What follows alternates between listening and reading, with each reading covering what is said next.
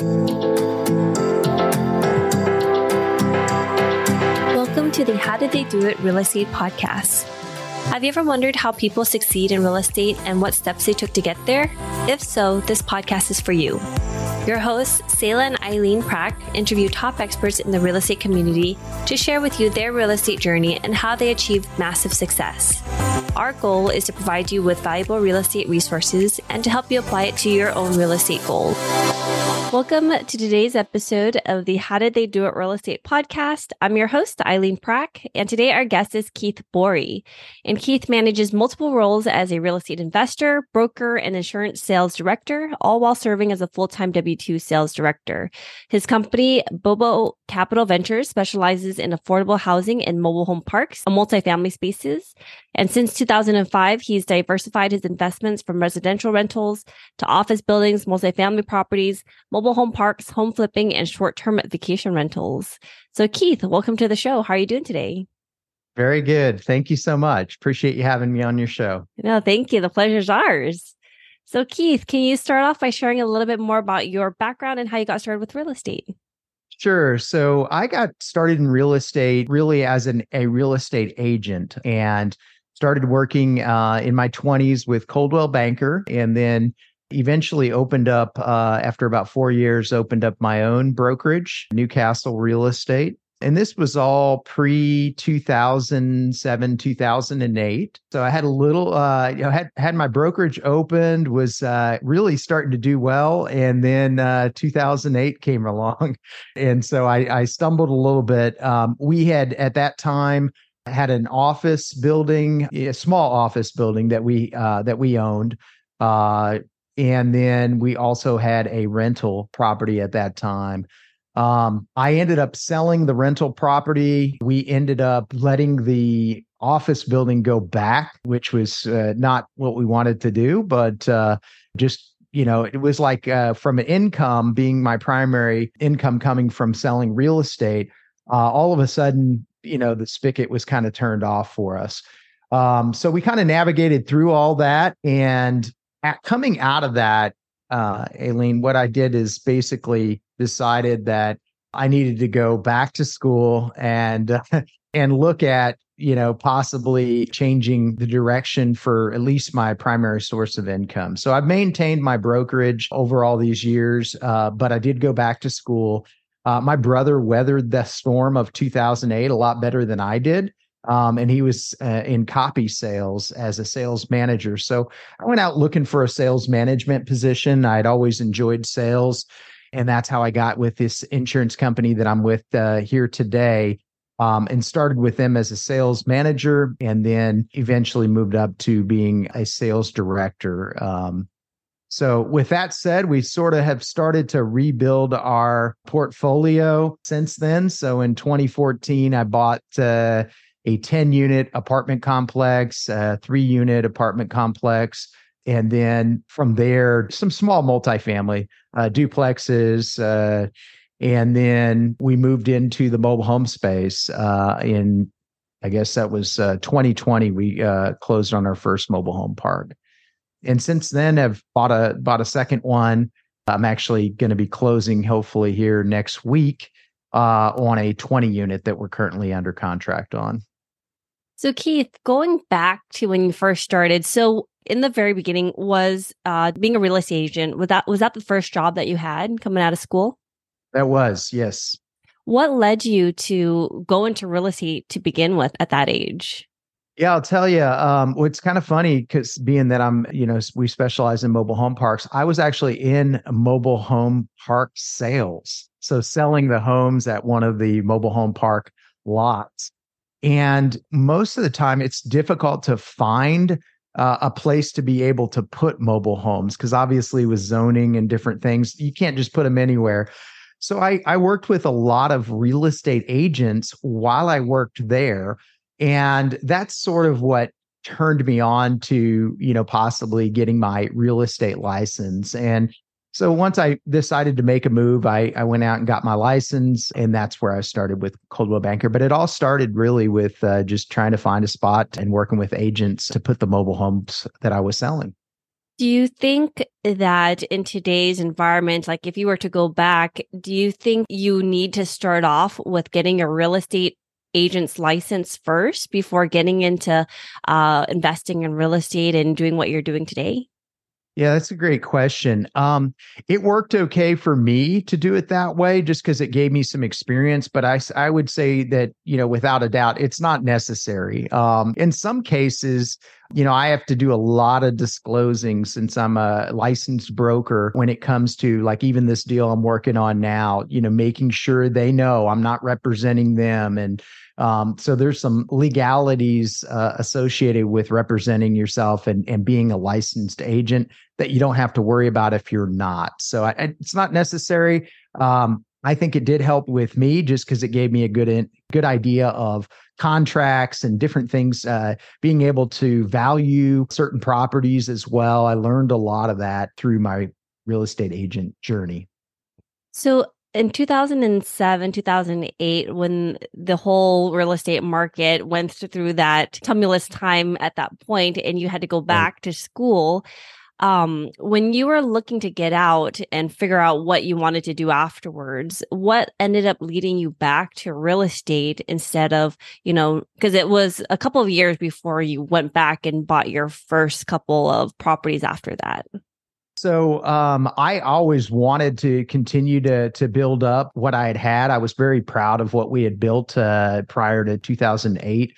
And unfortunately, when your primary source of income is kind of turned off, it doesn't do justice to your credit and different things. So I was rebuilding my credit and everything once I started my W-2 position.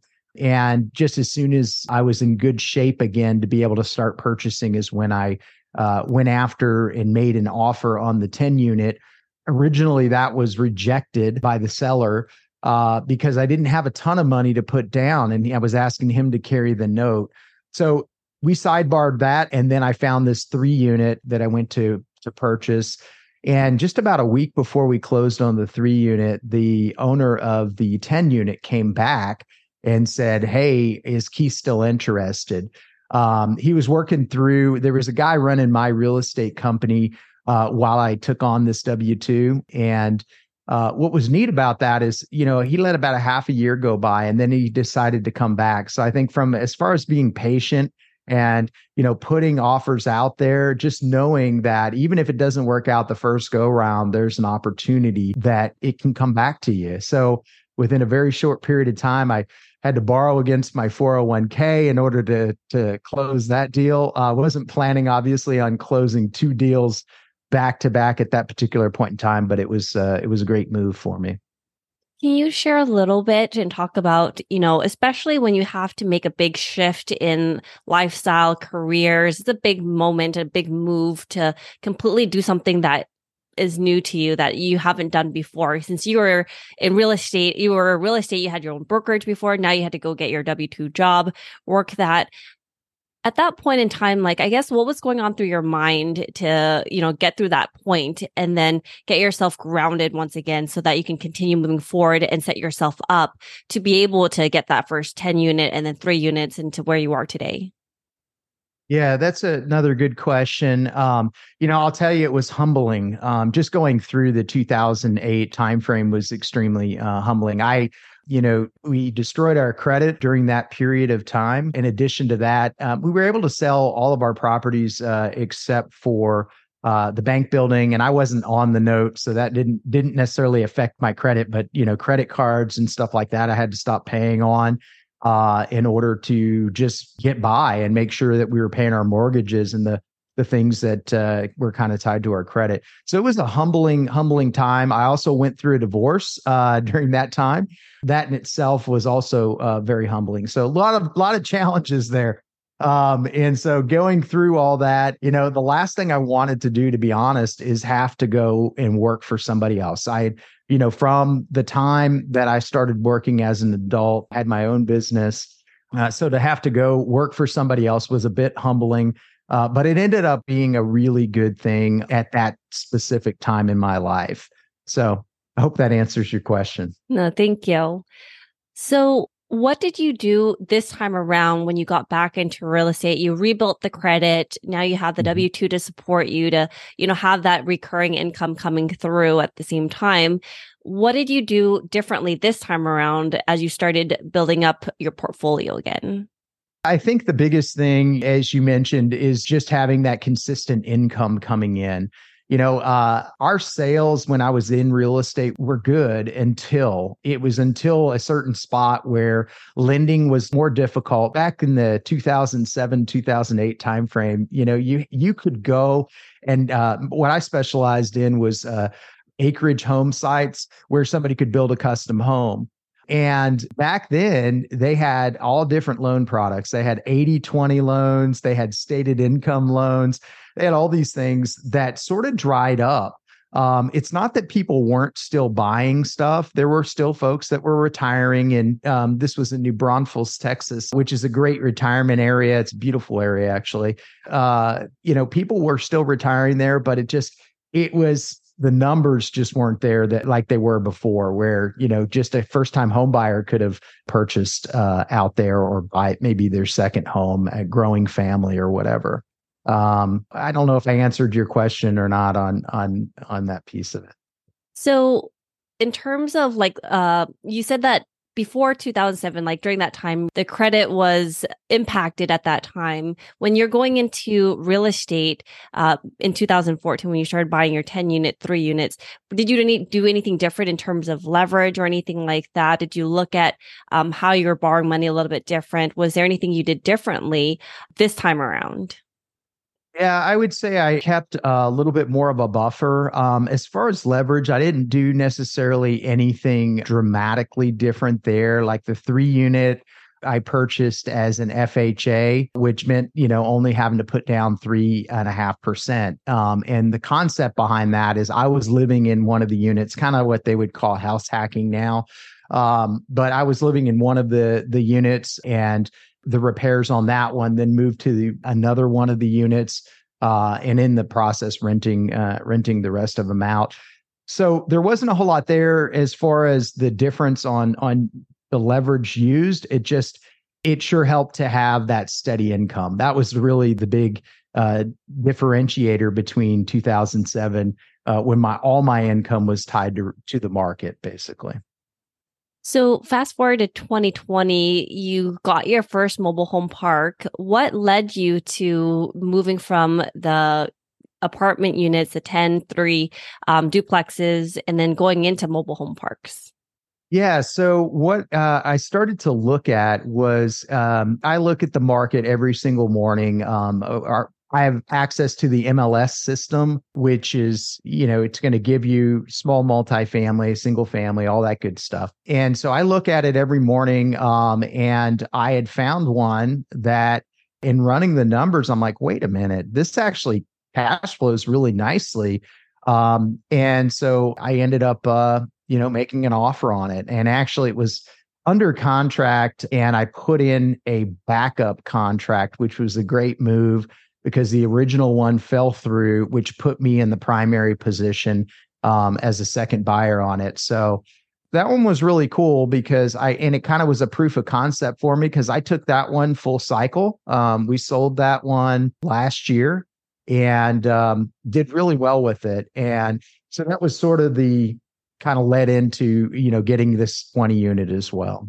That strategy, you said you put in a contract and then you put up a backup contract. Can you share what does that mean? What did that entail? Sure. So what that means is basically there was already a buyer that had money at the title company on this particular property. But in Texas, and it's different from state to state, but in Texas, we have something called the option period. And that's the period of time where they can basically have the inspections done, that kind of thing. And then if they are not happy with what comes back in the inspection, you can either renegotiate or you have an option to back out and not lose your earnest money. I was in a position where I put in something called a backup offer, and eventually it became a backup contract because the seller agreed to it. And that required me as the buyer to put earnest money at the title company, just like the first buyer. And it was sort of just held there. And, it could have obviously, if the original person would have went ahead and closed on the property, then at closing, once that property is closed and funded, I would have received back my earnest money, and my contract never would have become an actual contract. It was just in a backup position until then. So do all deals allow to do a backup offer with it, or are there specific deals that you have to negotiate up front or bring that up forward before you're able to do something like that? You don't see it quite as much in commercial transactions, even though this was a commercial property, but it's pretty common in residential and smaller multifamily. Got it. So, when you put in the backup offer like that, there is not really any risk unless to yourself, if the original offer was accepted, you would just get your earnest money back and then you would just move on essentially. Yeah, that's right. Obviously you have some money tied up for a little bit if you find another one. So you just have to, make sure that that's not going to prevent you from moving forward with a different property.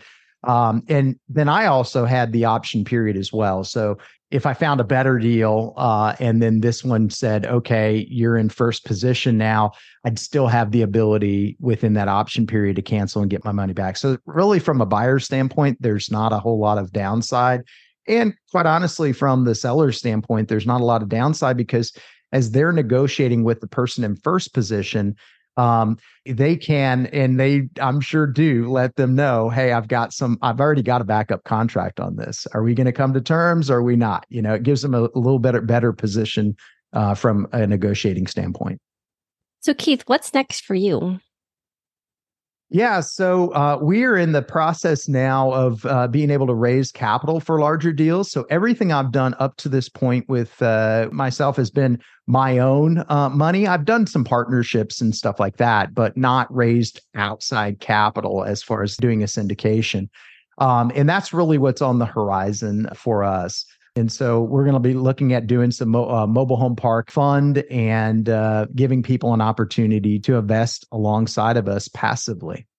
Are you still finding the good deals in the mobile home park space, or do you find that the deals are much more harder to come by? Is it more of a saturated market?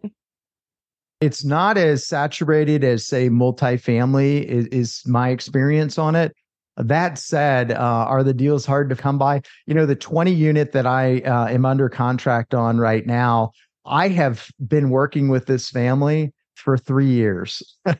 So, and there's a lot of, it's some kids, it's a mom that's currently still alive. And then there's, the sons and the daughters. And so there's a lot of people trying to work through to get the deal put together. So it took a lot of time. But again, that was one I found directly from, prospecting directly to the owners. So oftentimes my wife and I'll go out and just drive mobile home parks in this area. And then I've got, software that I can look up the owners and be able to reach out to them and try to prospect for it. So hopefully that answers your question. There are still deals out there. There is, similar to multifamily, still a little bit of a chasm between ask price and where, the property really needs to be priced. But, there's still deals happening and transactions going through. So it's just a matter of being persistent. So Keith, how has real estate investing impacted your life? Hugely. I mean, I went from take back after the 2008 timeframe, and quite honestly, before getting into the W-2, or right at the time frame, I was just gone through a divorce. I was basically broke at that particular point in time. I mean, I had income coming in through my jobs, but aside from that, no wealth. In a period of a very short period of time, due to some of the decisions I made with the 10plex, the 3plex, the duplexes, and the buying of the real estate, it allowed me to grow my wealth substantially. You have appreciation that works for you in addition to the cash flows, and that appreciation was very good to me over the last decade. And Keith, what is the one thing that you know now about real estate that you wish you knew when you first started? I heard somebody say this on my podcast, and so I'm going to steal it, but I think it makes sense to kind of say this during this time frame. a lot of people are trying to time the market right now. If you go back and look at folks that have built empires, a lot of them happened right in the turmoil that I was going through in 2008. A lot of people say, gosh, I wish I would have been a buyer back then. Well, right now is your opportunity, right? So it's not, the saying is it's not timing the market, it's time in the market.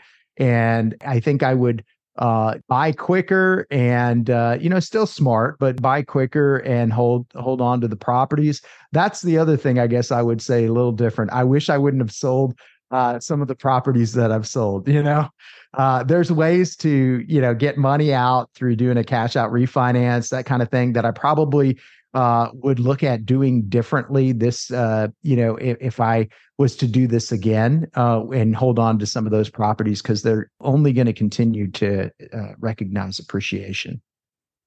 And what is the one thing that sets the successful people apart in real estate investing? I think grit and persistence is one of those that really separates people. I look at everything from the house that I'm sitting in to the 10-plex coming back, this 20 unit that we've finally gotten to this point after 3 years of just being persistent with it. A lot of people just wouldn't have done that. And just being persistent, I think, makes the biggest difference. And then doing something every day with respect to trying to move the ball forward in your real estate investing. So Keith, where can our listeners find out more about you and what you're doing? Yeah, so they can find out more about me. I'm on LinkedIn, and I'm the only Keith Borie on LinkedIn. Same thing with Instagram. And we also, Bobo Capital Ventures will take them to, our ability to be able to invest with us. And then if your audience goes to Bobo, that's BOBO, CV for capitalventures.com. I also have an elite habit tracker that I put together for a deal that I'm going to be in this month, where I'm one of the speakers talking about habits and kind of being able to kind of put together the habits that will make you successful. Awesome. And Keith, you also mentioned your podcast, and so The Wealth Flow. And so if you haven't checked that out as well, it's a fantastic podcast where he does interviews and has some other great content as well. So be sure to check him out over there. Absolutely. Yes. I forgot about the podcast. Thank you. All right, Keith. Well, thank you so much for being here today. I really appreciate you. Yeah, I appreciate being on. Thank you so much. And thank you for listening to our podcast today, brought to you by Bonavest Capital. We would really appreciate it if you can go to iTunes right now and leave a rating and written review. Also, please don't forget to subscribe so you can always get the latest episodes. You can also connect with us on Facebook, How Did They Do It Real Estate. We'd love to hear your feedback and any topics that you're interested in for future episodes. If you're anything like Sayla and me and believe that real estate investing is a great way to create passive income and build long-term wealth, check out our free apartment syndication due diligence checklist for passive investors at bonavestcapital.com/checklist. Sayla and I created this checklist for ourselves as we evaluated different multifamily syndication opportunities as a passive investor. So we would love to share it with you so you can use it as a resource as well. Download your free copy today at bonavestcapital.com/checklist. Lastly, to learn more about us, you can go to bonavestcapital.com and fill out the Contact Us page so you can speak to us directly. Nothing on the show should be considered as specific personal advice. Please consult your legal, tax, and real estate professionals for individualized advice.